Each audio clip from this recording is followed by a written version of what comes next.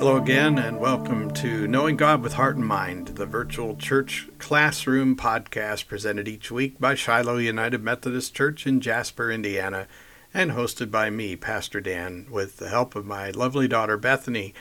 We meet each week for this virtual Bible study in our virtual church classroom to know God's heart and mind with all of our heart and mind. That's the goal each week, and our hope is that through this virtual Bible study, you'll be able to participate more completely in the benefits of active involvement in a church community.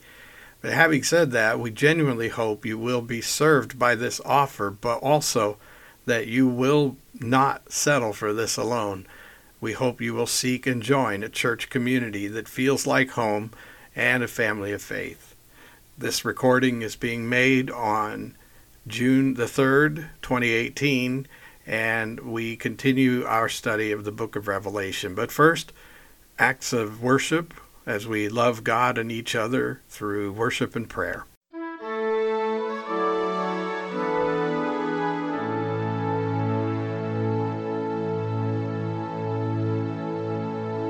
Today's psalm reading is Psalm 12.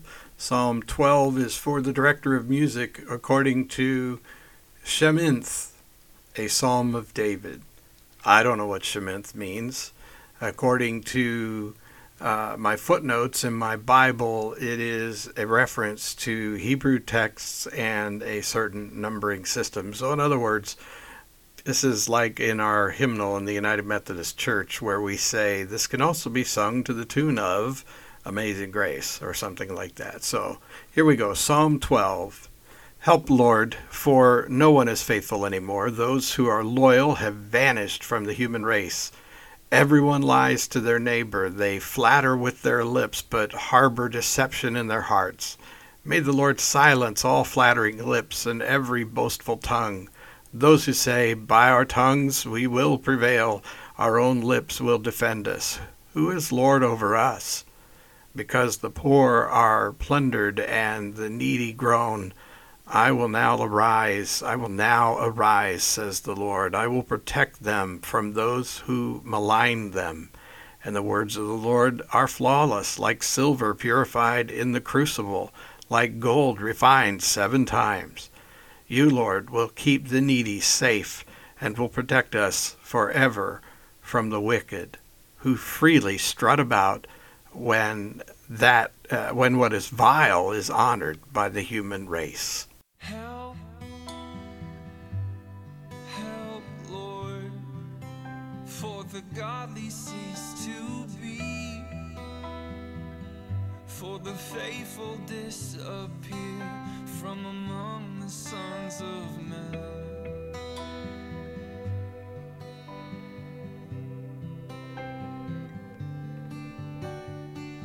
Everybody speaks idle words with smooth talking, flattering lips and a double heart.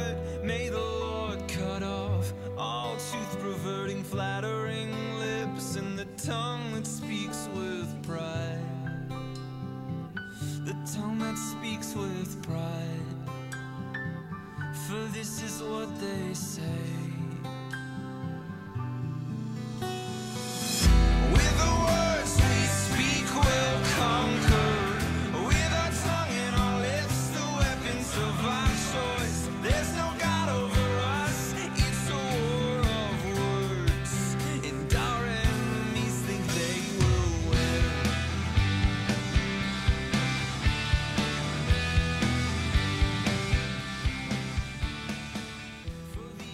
Oh Lord, we do come today feeling the same way that the psalmist has felt.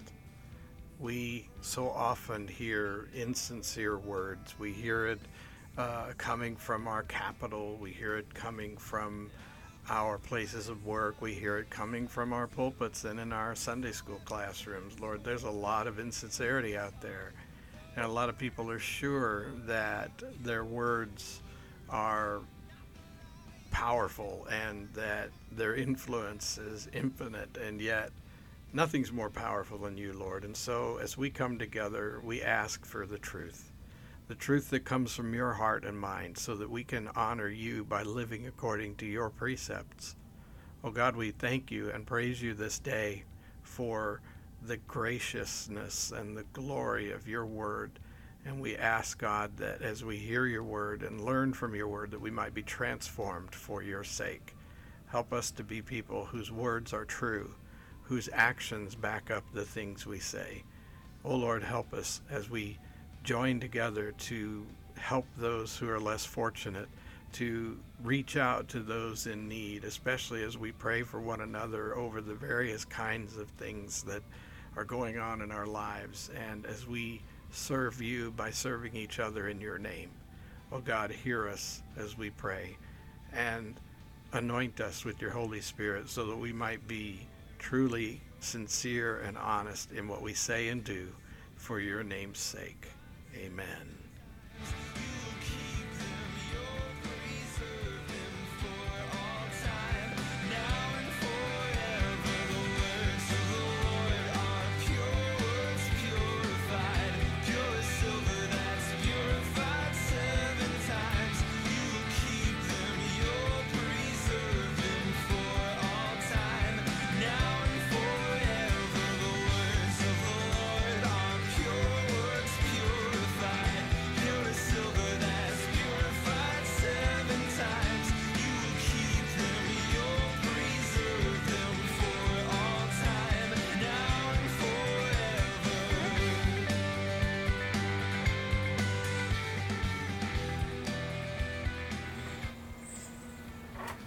Well, this week, the discussion and study portion of our Bible study of the book of Revelation is being done outside, literally outside, the GHM studio. That's God, Heart, Mind. Somebody asked me, what does GHM stand for?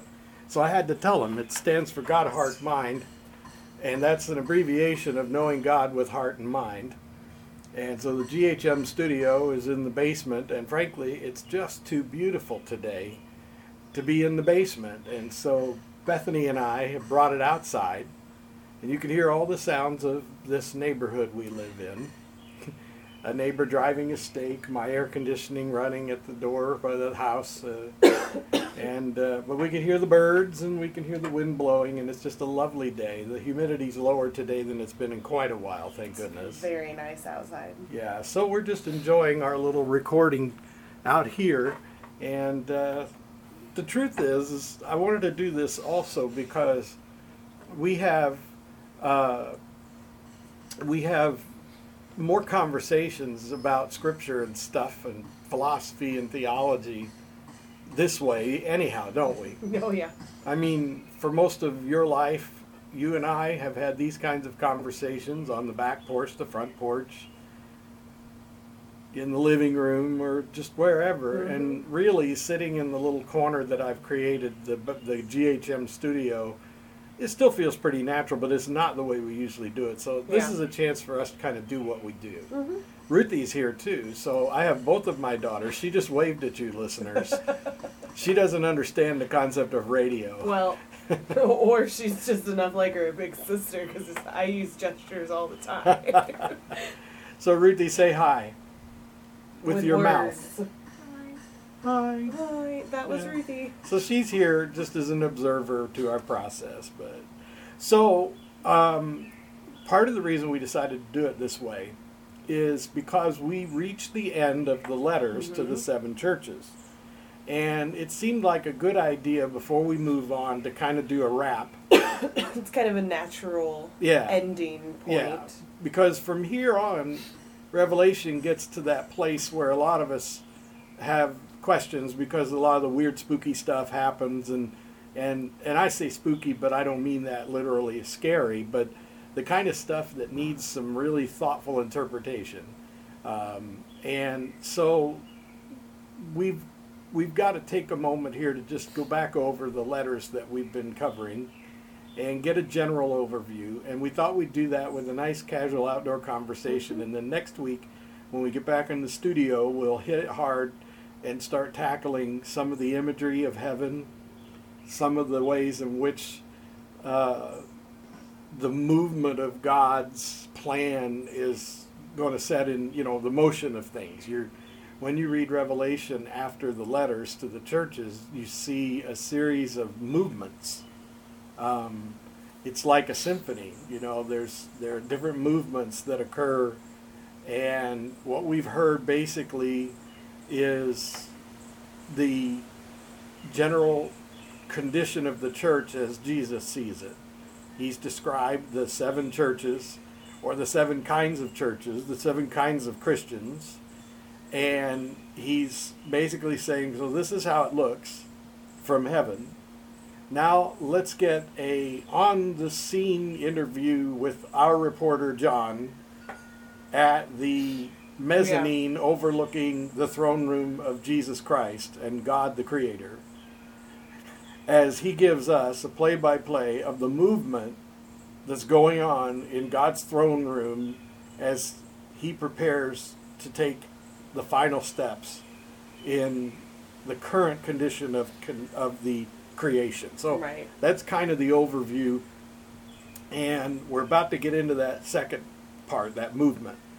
An overture starts with bits and pieces of all the different elements of the piece, and then you get the individual pieces within, or elements within, and we're about to see all of that unfold. So right now we want to kind of go back and look at what we've learned about the overview of the churches. So we've learned that there are 7 churches, or 7 existing ministries in Asia that were established essentially by Paul, and they currently exist. They currently exist. I was about to cough, and I was trying to get you to take it up for me. So they currently exist in the writing of Yeah, John. they're current in Revelation. They were contemporary to John. Yes. Yeah, we know that. And he had even probably been to some of them. Yep. Well, because he settled at one of them after he got off the island, Ephesus, right? He went back to Ephesus.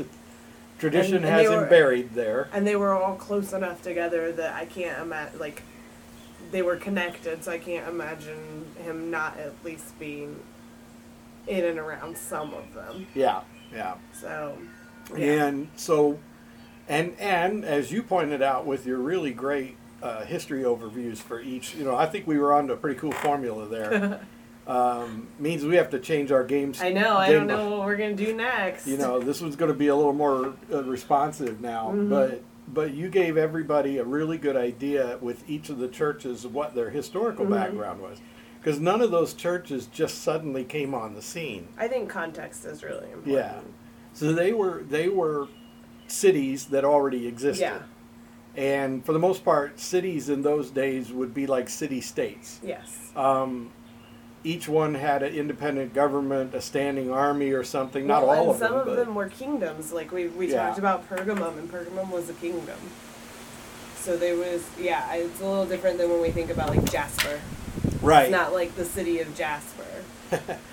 Although from what I've learned, there may have been a time when Jasper was sort of a city-state. But that's another story. I'm interested. All the native Jasperites are probably chuckling at that. But anyway, they were established cities, and they were some more responsive than others. But the invasion of Christianity came to those communities, and some of the communities adapted to it, and the churches thrived, and some of the churches kind of met with resistance and suffered for it. Yes. And some, I think, like Sardis. Yeah. Well, Smyrna comes to mind. Oh, I got them backwards. Yeah. Sardis was the one that was kind of the big box church. Yeah, Yeah. Yeah. Because I think, like, Smyrna's a great example of a church that met with a lot of resistance and and fought back. Yeah. And didn't let that resistance get to them. Whereas, like, Sardis, I think, got resistance and said, all right, we'll change our formula, which is never a great idea.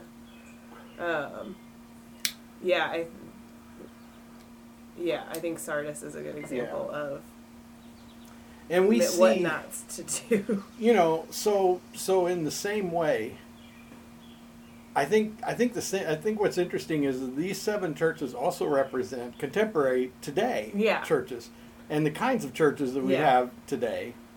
And I think And what, individuals, I think. yeah. Well, I want to get to that. But Okay, sorry. no, I'm you're jumping fine. ahead. No, it's okay because you didn't know where I was going with this. But what I mean is that you look at the kinds of churches we have today. What's interesting is that Christianity wasn't a thing in those cities, Yeah. and then it came. Yeah. And the cities didn't exactly know what to do with it. I mean, you know, general population, some thought this is great. They embraced the message. Some resisted it. Some saw it as an outside threat that was really dangerous and had to be dealt with, you know, all of that. What's happening now is most of the cities in this country, especially here in the Midwest, and Jasper's a great example, were established by very religious people with a very certain kind of spiritual life and a belief system that they were faithful to, and a practice and a culture that associated with that. And so the exact opposite has happened in contemporary history in America, is that most of the cities in these countries were founded by Christian people.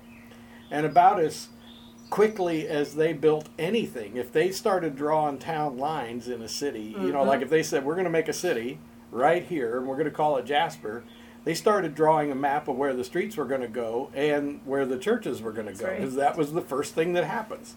You know, and a lot of the cities were established by pilgrims or by missionaries who came to the United States or came from other parts of the United States with the express intent to start a new religious colony somewhere in one of these communities. And by colony, I don't mean like a closed colony, but they wanted to establish their religion in that community and develop a following. And so the interesting thing is that we have the same kinds of conditions that they had then, only our cycle has kind of done a full arc, whereas when they entered into these communities where there was nothing like Christianity, they started and established and started small and grew and grew and grew, and then they started to fall off. But what happened in a lot of American cities, especially towns in the Midwest like this one, is they start off at the top of the arc, coming with a high religious culture, and then it starts to fall and becomes more secular. Yeah. And then revival comes. And we're in a phase right now, I think, in this community and a lot of communities just like it, where there are just different versions of revival. And some of the revival is virtually non-existent. I mean, you know, it's there are some places where the churches and the culture have so completely melded that you don't, and folks, I'm not thinking of anybody in particular here. Think about the 7 churches. That's what I'm getting at. Think about the 7 churches. So when you think about the 7 churches, you see some that have pretty much lost themselves, and their religion has become a reflection of the culture, say like Laodicea.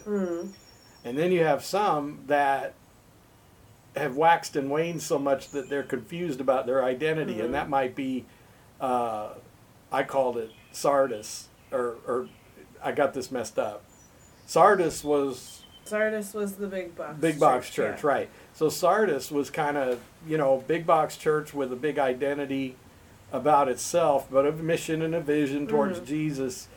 But they get lost in the details, like are we doing this because it is a matter of tastes, or is it a genuine effort to reach people who can't be reached with traditional things, you know? And so they're confused. I think like Thyatira and Pergamum are good examples because they're kind of the middle of the road ones. Yeah. They're still getting commended for things that they're doing, but they're not there yet. Like they're getting a knock too. Right. And I think that's where a lot of churches are right now. Yeah. You know, and then you've got these highly developed revivals in these churches.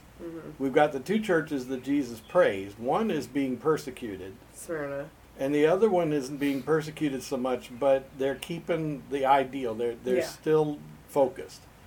And in both cases, it's tempting, and I've done it myself. I call them small churches. But I only mean that they remind me of the smaller churches. But I've been in some really dysfunctional, messed up Laodicean small churches too. Mhm. You know, because those are generally family driven. There's usually one main family, and you know, if that family is not particularly, if that main family that drives that church is like the people of Laodicea, then that's what the church is going to be like. And if they're like the people in Philadelphia, that's what the church will be like. Mhm. But in a larger church, you know, a medium-sized church, east of the Mississippi, a large church would be a church with 400 or 500 people. West of the Mississippi, totally different animal. Tens of thousands, you know, the big churches have 5, 6, 8, 10, 12,000 people. But this side of the Mississippi where we live, you know, our church would be considered a fairly large church. Mhm. And yet the cultural effects are the same, no matter the size of the church. And it really just is a question of which ideals are being promoted and to what extent they influence the decisions that are made about the church's purpose and activities, you know. So these 7 churches really do represent churches we see all the time. The question for our listeners would be, well, where do you go to church and which one do you think best connects you emotionally with your church? I mean, do you think your church is a Philadelphia church? Do you think it's a Laodicea church? And in both cases, what do you see? What do you think you should do about that? Mhm. So those are just some of my thoughts. What have you been thinking as you've wrapped up the 7 churches? Well, I'm going to talk about individual, I guess, because I think that when Well, you're I'm glad reading, you did because I told you to wait. So I go think- there. So I think the other really cool thing about the message for the 7 churches is that it just keeps layering upon itself. So, like, yeah, it's talking about the original churches and it's talking about churches today, but I think you can also read it and hear a very clear message to you and what you need to be doing. Because even the church, like, even if you don't think that you're a Laodicea, because I hope I'm not a Laodicea. I don't want that, and I think I'm probably not. But I think when you listen to each of the messages, you get the ideal and what to aim for, because he tells you what you need to do every single church. He tells them what they need to do. So I think if you combine all of the things they need to do, you have a pretty clear picture of what you as an individual Christian need to be doing. Do And you I think- do you think that the Laodicea person is going to be able to be convinced that that's what's going on with them? I'm probably not. You know, and I mean, and here's a real. I mean, this is a question that I ask myself as a pastor. I'm supposed to be influential. I mean, one of my jobs is to try to influence people, but I want to do it with humility, and I really want my influence to come through me from the Spirit of God. I don't want my influence, and by that I mean that you know, like a judge in a court wears a robe in part because the judge is supposed to be the interpreter of the law, or the officer of the law, and so they are the law more than they are a person. And yet their personalities can't help but come through. And so that's why we choose judges that we think are particularly wise and able to recognize their own weaknesses. And, you know, so I would think you'd want the same quality in a pastor. You want a pastor to be somebody who is communicating God's word to the best of their ability and with the help of the Holy Spirit, but at the same time factoring in their own personality as much as can be done wisely. And so as a pastor, I ask myself all the time, essentially the question today, if I'm a Philadelphia person, I hope, or a Smyrna church person, if I'm one of those where Jesus had nothing bad to say about them, am I the kind of person that's going to go to a Laodicean type person and say, hey dude, you're blind, you really need to open your eyes? Or is that even the sort of thing that a Philadelphia or a Smyrna person would say? Well, maybe not like that exactly, but I think that they would say it because they want to help. I think the problem is is that someone who's a Laodicea type person, or really, I think a Sardis type person, because I think Sardis didn't even realize that they were as bad off as they were. Yeah. I think Sardis thought they were doing great, and I kind of think that somebody who is more of a Sardis type Christian thinks things are going great. I don't think they have the self-awareness to realize there's anything wrong. Whereas maybe the Laodicea person would be able to catch on, because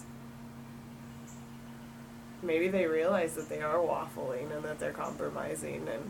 But I think a Sardis, that was Sardis's big problem, was that they didn't think anything was wrong. They thought they were doing exactly what they needed to be doing, because that's what he was saying. He said, "You think you're rich, like you think you've got this, and you don't." And I don't know. I think they probably lack self-awareness, and I think that they need other Christians to come alongside them and say, "Listen, buddy." I don't know if it helps, though, because they lack that self-awareness. I think they're going to say, "You're the one with the problem." Yeah. And I run into that. You know, I've always found it difficult as a pastor to confront people who are just like blatantly in your face about something that they're completely wrong about. And when I say they're wrong, I don't mean, I don't know how else to say this, but they're usually trying to tell me something about me. Mm-hmm. There aren't many things that I can be sure that another person is wrong about. Mm-hmm. But I can definitely know whether a person's wrong about me. And you know, when you're the pastor of a church, you're a target. And some people will take aim at you and shoot something at you that is completely wrong. They'll just say something about me that's just not true. And people will try to defend me to them, or I'll try to defend myself, and it doesn't matter. And I think that's kind of where you're like the Smyrna church. You're sort of, or Sardis. Sardis. Where you're being tormented and tortured just because they don't like you. Mm-hmm. And it doesn't that matter. Would be Smyrna. So Smyrna, that's what I'm... There's too many S's, I guess. Yeah, and we haven't even mentioned Ephesus. We got to go. Right, We yeah. got to go to Ephesus before we're done. But I'm just saying, you know, sometimes people persecute you just because of the color of your skin, Yeah. or they persecute because you are of a religion or something. You know, I get a lot of that. You know, I think also what happens is that, and maybe this is the more Laodicea type, because I think, like I said, I think they realize they're compromising. They don't know how to stop. yeah, But I also think what happens is that there are people out there who are like Smyrna and like Philadelphia, and more so like Smyrna, I guess, because those people that are wiggling and in the middle, like Laodicea, they can't. They're frustrated. They're frustrated with themselves yeah, because they don't have. They're not clear, and so then they tend to persecute people that they see doing it right, and really they're reflecting their misgivings and their struggles onto you, not you, but like the generalized you, onto other people that they see being successful, and they don't like that because it reflects back on them. So then it's like a self-fulfilling prophecy, because they're making the Smyrna people even more Smyrna because they're persecuting them. yeah. And there's the reminder that I've talked about over the years at different times, that what I've come to realize is that when persecution comes to the church, it won't be non-Christians, Yeah. so-called, who initiate the persecution. The first persecutors of Christians were Jews. Mm-hmm. And they persecuted those Jews who converted to following Christ, Right. who were their countrymen, who were their native blood kin. And so it was from within. Yeah. It was a closed group of people who were persecuting their own because they chose to believe and act in a certain way that others didn't approve of. And that fact, we're talking about Ephesus, that's where we get the Nicolaitans. We were talking about the Nicolaitans. Yeah. And these are the people who are trying to mend that problem by trying to accommodate Jewish persecutors. And so they're trying to accommodate the persecution from within. And I think we see that in our denomination right now. I think there's a certain amount of bending the rules and twisting the Bible to accommodate certain people because they would rather do that than appear to be divided, especially when Rome is standing on the periphery just waiting for an excuse to attack. And really that dynamic is in place today. Within Christianity, there's all kinds of persecution and division among the kin. It's a closed group, so to speak, and there's a lot of persecution coming from within and a lot of infighting, and the rest of the world is like Rome, just sitting around watching and waiting for a reason to intervene. Yeah. And we have certain really strange and distorted interpretations of Scripture that have turned into sects that, I can't say that word very well, sect. And these sects have been in places like Waco, Texas, 20-something years ago, and up in Montana and places like that, where you've got these people who have a form of religion, like the one you talk about all the time, Westboro Baptist. It sounds like Christianity, but they have twisted it so badly that their activity has drawn fire from Rome, so to speak, or the government, or the secular world, and they sort of know that these are zealots or violent outcroppings of a certain form of religion, and they don't assume that all Christians are like that. But that means that persecution and infighting within the church creates opportunities for the world outside the church to creep in and intervene, you know. And so these dynamics never really change. Judaism partly brought itself down. Judaism, and this is not an anti-Semitic or anti-Jewish thing. As a matter of history, Jerusalem was destroyed and was sacked basically because the Jewish leadership within Jerusalem could not create a unified front. And the Romans had had enough. And the Romans were like, we'll let you guys run your own city-state. We'll let you have your religious leadership and everything, as long as we collect the taxes, as long as we get the, as long as we're controlling the trade routes and all that, because the Rome saw it as a strategic location, and they would rather have had the benefits of the strategic location than the headache of managing the local government. So Rome says, fine, we'll let them govern themselves and have their religion, as long as it doesn't get out of hand. And it got out of hand. And it got out of hand because the people were infighting, because within the religion itself there were too many different ideas of what the right kind of religion was. And so when it looked like it was all going to explode in chaos, Rome says, all right, enough. And they destroy the city and chase down all the Jews. And they don't make any distinctions between zealots or Christians who have converted to Christ followers, but they're still Jewish in every other sense. The Romans don't care. So that's kind of the situation that we're in today, really. There's a Rome out there, and it's really just kind of the secular religion of our society that is like Rome. And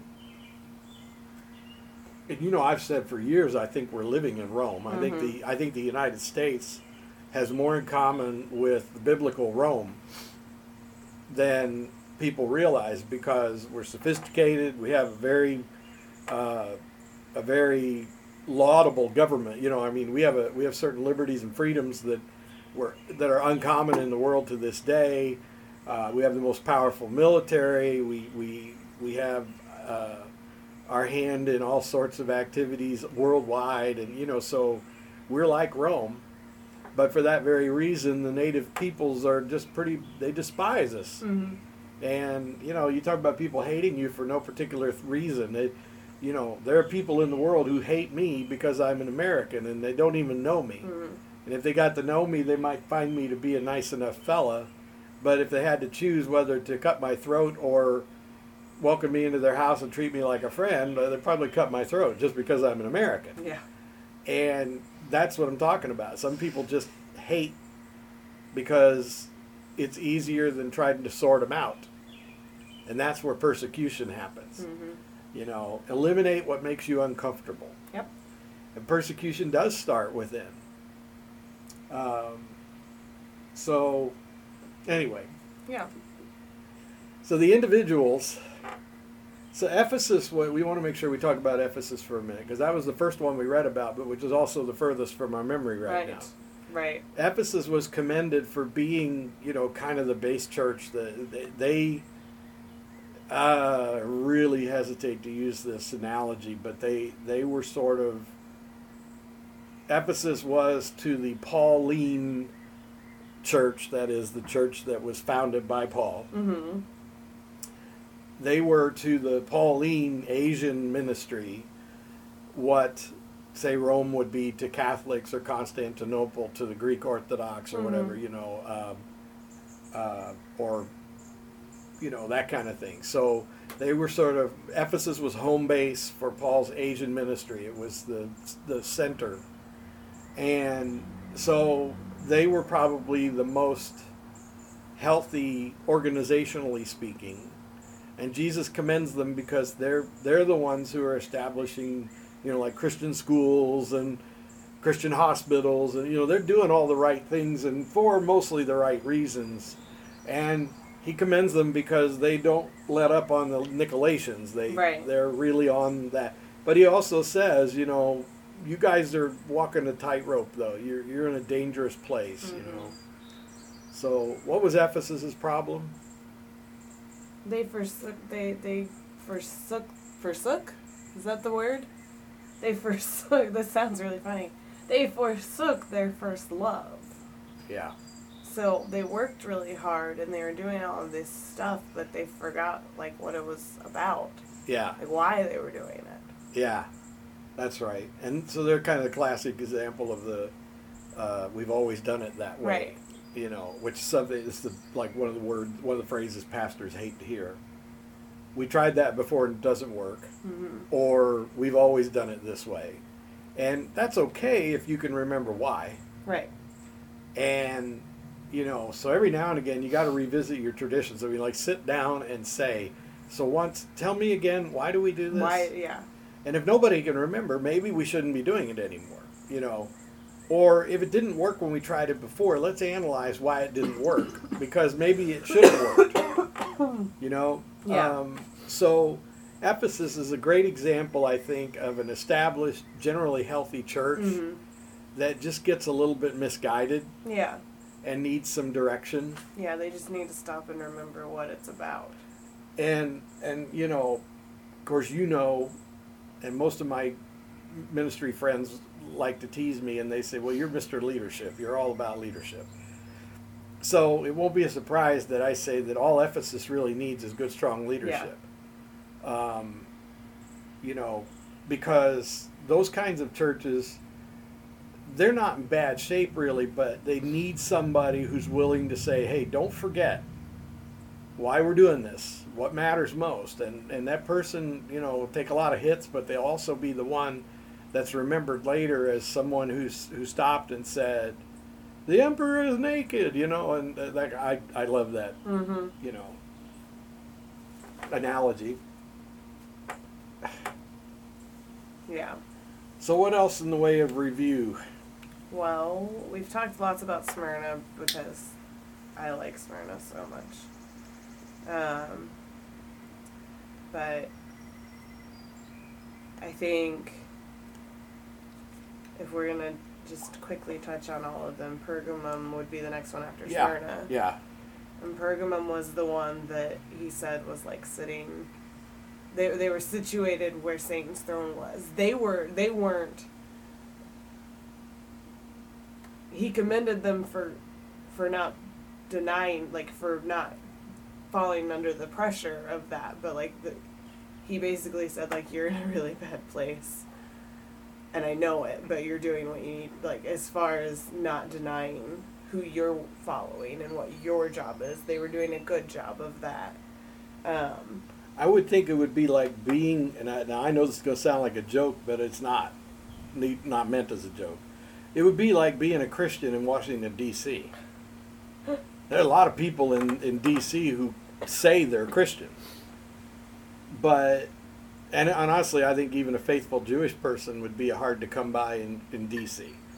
There's a lot of people who claim to be Jewish, a lot of people who claim to be Christian, there are people who claim to be Muslim.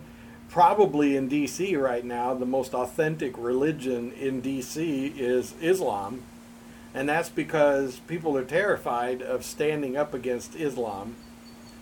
And in part because it's not politically incorrect to be Islamic in a very politically correct world like D.C. or the big cities.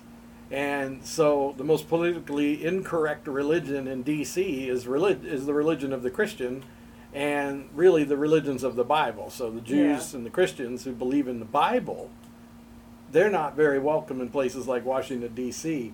And so you're allowed to say whatever you want about your identity. You can self-identify as a Christian, but don't try to say what that means. Right. You know, don't try to impose your beliefs on me, which means basically you can't even go out to dinner and say, I don't eat pork, unless you're Muslim. Then it's okay. You know, and I don't mean that in a disrespectful way. I'm trying not to make a political statement here, but that would sound like Pergamum. You're sitting there, Satan's throne's right in the middle of it all. Well, I think it also reminds me of what you were talking about in your sermon last week about this Hellenistic culture. Yeah. And I get the sense that, because that was the thing he had against them, was that they were letting Balaam Yeah. do what those followers of Balaam, they were letting that slide and kind of just saying, well, there's not much we can do about that, so we're just going to let it go. And that kind of, I think, jives with what you were talking about with this Hellenistic culture and how it's taking over. And Yeah. No, that's great. Yeah. That's great. You know, I preach this stuff and I sometimes have difficulty tying it all together. Well, I'm really glad I remembered that, because I was definitely not with it last week, but I remember that part. Well, I've had a lot of really positive response to the Sunday sermons, really, for the last year, but in particular, this last few weeks, people have been, you know, very courageously embracing the messages. And the messages have been hard. You know, like this morning, we're recording this on Sunday afternoon. Yes. And just a reminder to the faithful listeners that these will probably be recorded on Sundays for a little while. And we'll try to get the distribution back to a regular thing. But if you've been used to getting a new podcast on Friday mornings at 9 o'clock, you've probably noticed that they're not coming on Friday mornings at 9 o'clock. And that's simply because we've had a lot going on. Bethany's moved back. She's here in Jasper now with her two favorite guys, me right in her own house, and Santa Claus just a few miles away. So yeah, it's pretty great. but the next week, or this coming week, is the annual conference for the Indianapolis for the United Methodists. So we'll be on a different recording schedule, and we're going to take some vacation time. We probably will try to record a few in advance, but I'm just telling you guys right up front, we're going to be having, you know, if you're looking for these messages on a certain day that they've always come, they may be off for a while. Hopefully by mid-July, we'll be back on a regular schedule, and that'll all depend on when Bethany and I can sit down together in the studio. It was a little easier to predict when we were doing it on Thursday nights over the internet. So anyway, just a little side note there. But yeah, when we look at these different churches, this is kind of where we are. You know, we're figuring out that these are images of the church today, our society today, the struggle between the Hellenism or the Greek culture, which is a Greek culture in the sense that it is a culture of the flesh, Yeah. and versus the Instant spirit. gratification. Yeah. And then this morning, as I was saying, the message from Titus was about basically household conduct. And it starts with some tough stuff because he's saying some things that are very specific to the Titus church that Titus is in charge of. But in more general terms, Paul is trying to say that if you are a Christian, it should be apparent to others.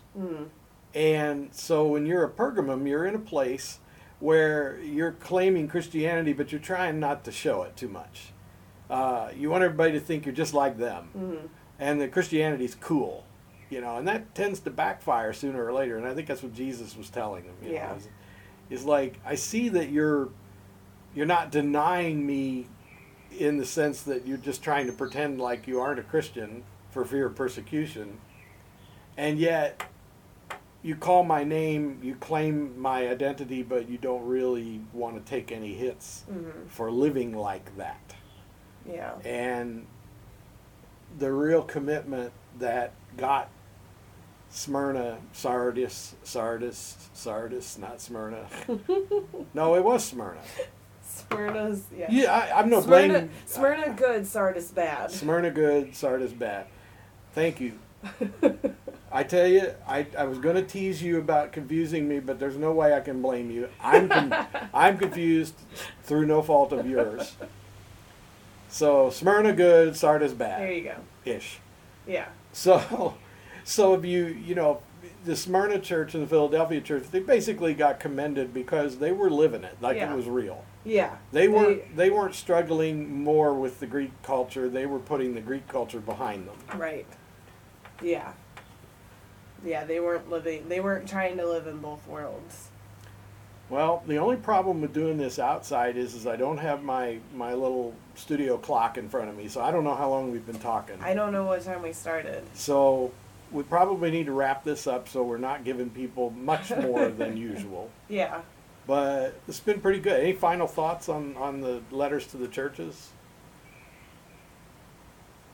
I don't think so. We didn't really mention Thyatira, so I'll just say Thyatira is one that I find really fascinating because of all of the she culture. Yeah. I'm glad you remembered that. So they get a commendation. They get told that they get told they're like a Proverbs 31 church. Yeah. That they're persistent and that they're doing all of these things and with great love and stuff. But then they get told they're also letting another not so great person do her thing, and he calls her Jezebel. And we talked about that when we did the Thyatira one, but do you know something I didn't mention that is coming to mind right now? Because I talked about this culture of women being elevated. All good, because we're seeing women in a light that they deserve to be seen in. But there's another thing that's going on with Thyatira that I think is interesting, and as a pastor, I've certainly lived with it. And I got to say that Shiloh in Jasper has been vastly different from my experience. 21 years of ministry, this is the first church I've been in where it wasn't primarily women-driven. Most of the churches here in the Midwest are driven by women. And the men tend to disdain the Sunday morning thing. We have, in this church, you don't see as many Sunday morning widows. In Shiloh, we have whole families in worship a lot. yeah. Way more than what I'm accustomed to. In most of the churches I've served over these last 20 years, and there's only been 5, counting Shiloh, but the churches that I've served over these last 20 years have been almost exclusively women-driven. There's been a handful of men who were really faithful. Most of the women would come with the younger women would come with their children in the pew, but dad's not there. And when anything needed to get done, the women organized and got it done. Yeah. And so they were Proverbs 31 women keeping the church alive and keeping the mission and ministry of the church alive. They were the ones that would tell you there was a neighbor who had a house fire and we need to get the food organized for them and clothing and stuff, and they would be the ones who would get a funeral dinner together, make it happen. Now Shiloh's got its share of that, but percentage wise Shiloh has way more men involved, and thankfully lots of young men of God. And I mean by that young men who, you know, are in their 30s and 40s raising families. That's a refreshing change at Shiloh. Yeah. Because in most of the churches that we've been a part of, the 30 to 40-year-old men are non-existent. They're not there. And they think that men who are pastors would rather hang out with women. And by that, I don't mean something weird and gender. I mean, I just think that they think of pastors as being not so manly men. Yeah. And I think this is a culture that the church has struggled with for generations. There's evidence right in the Bible itself that there were places where the women were holding the churches together more than the men. And so this is a problem that churches have always had. Yeah. And so there again, Thyatira stands out as an example of that. I'm so glad you brought that up, because it would have been wrong to finish this without talking about that. That's good. You got anything else? I don't think so. You know, because you're doing great. Oh, well, thanks. All right, well, So, I guess we'll wrap this segment, and then I'll take the recorder down to the studio later and package all this so that people can listen to it. But so, folks, thanks for listening. Thanks for letting us do this one outside. yeah. We appreciate that. The flies have enjoyed the presentation. You know, I personally think flies are from hell, but I know God made them and they do serve a purpose. So I say that tongue in cheek, but so I guess we'll all say goodbye. Ruthie, tell them goodbye. Say it with your mouth, not your waving. Bye. Ooh, there was a teeny tiny little bye there. You might have heard it, folks. We don't know for sure, but and Bethany, we'll tell them bye for now. But Yeah, we'll talk to you again next week.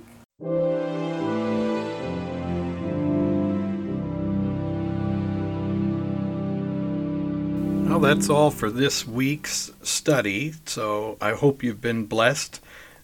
Please send us your comments and let us know how you're experiencing this podcast. We really rely on that interaction with you to make it feel more like a in-person Bible study. The best way to communicate with us by far is through the Knowing God with Heart and Mind Facebook group that you can access by clicking the link on this podcast. You'll see it at the top of the podcast window. You'll also see it as a separate tab, but you'll also see a link in the description below. So, get in touch with us. If you want to join that group, you just say, I want to join, and then when I see your name, I will invite you into the group, and you can be part of the discussion. That's the best way. If you would like, you can also send us an email. Best way to do that is to either respond to this podcast with the link provided, or you can visit us at shiloum.org. That's SHILOHUM.org, and you will learn everything you want to know about Shiloh United Methodist Church in Jasper, Indiana there, and you'll also get to see pictures of us and get links for emailing us. So we hope you'll stay in touch. It really means a lot to us. And of course, if you are in the vicinity of Jasper, Indiana, we would love very much to have you join us in worship or just stop by and say hello. And we really, really do want to hear how you're feeling about this podcast, and we hope that you're blessed. But for now, I wish you the best that God has to give. God loves you. We love you. So God bless you, and goodbye.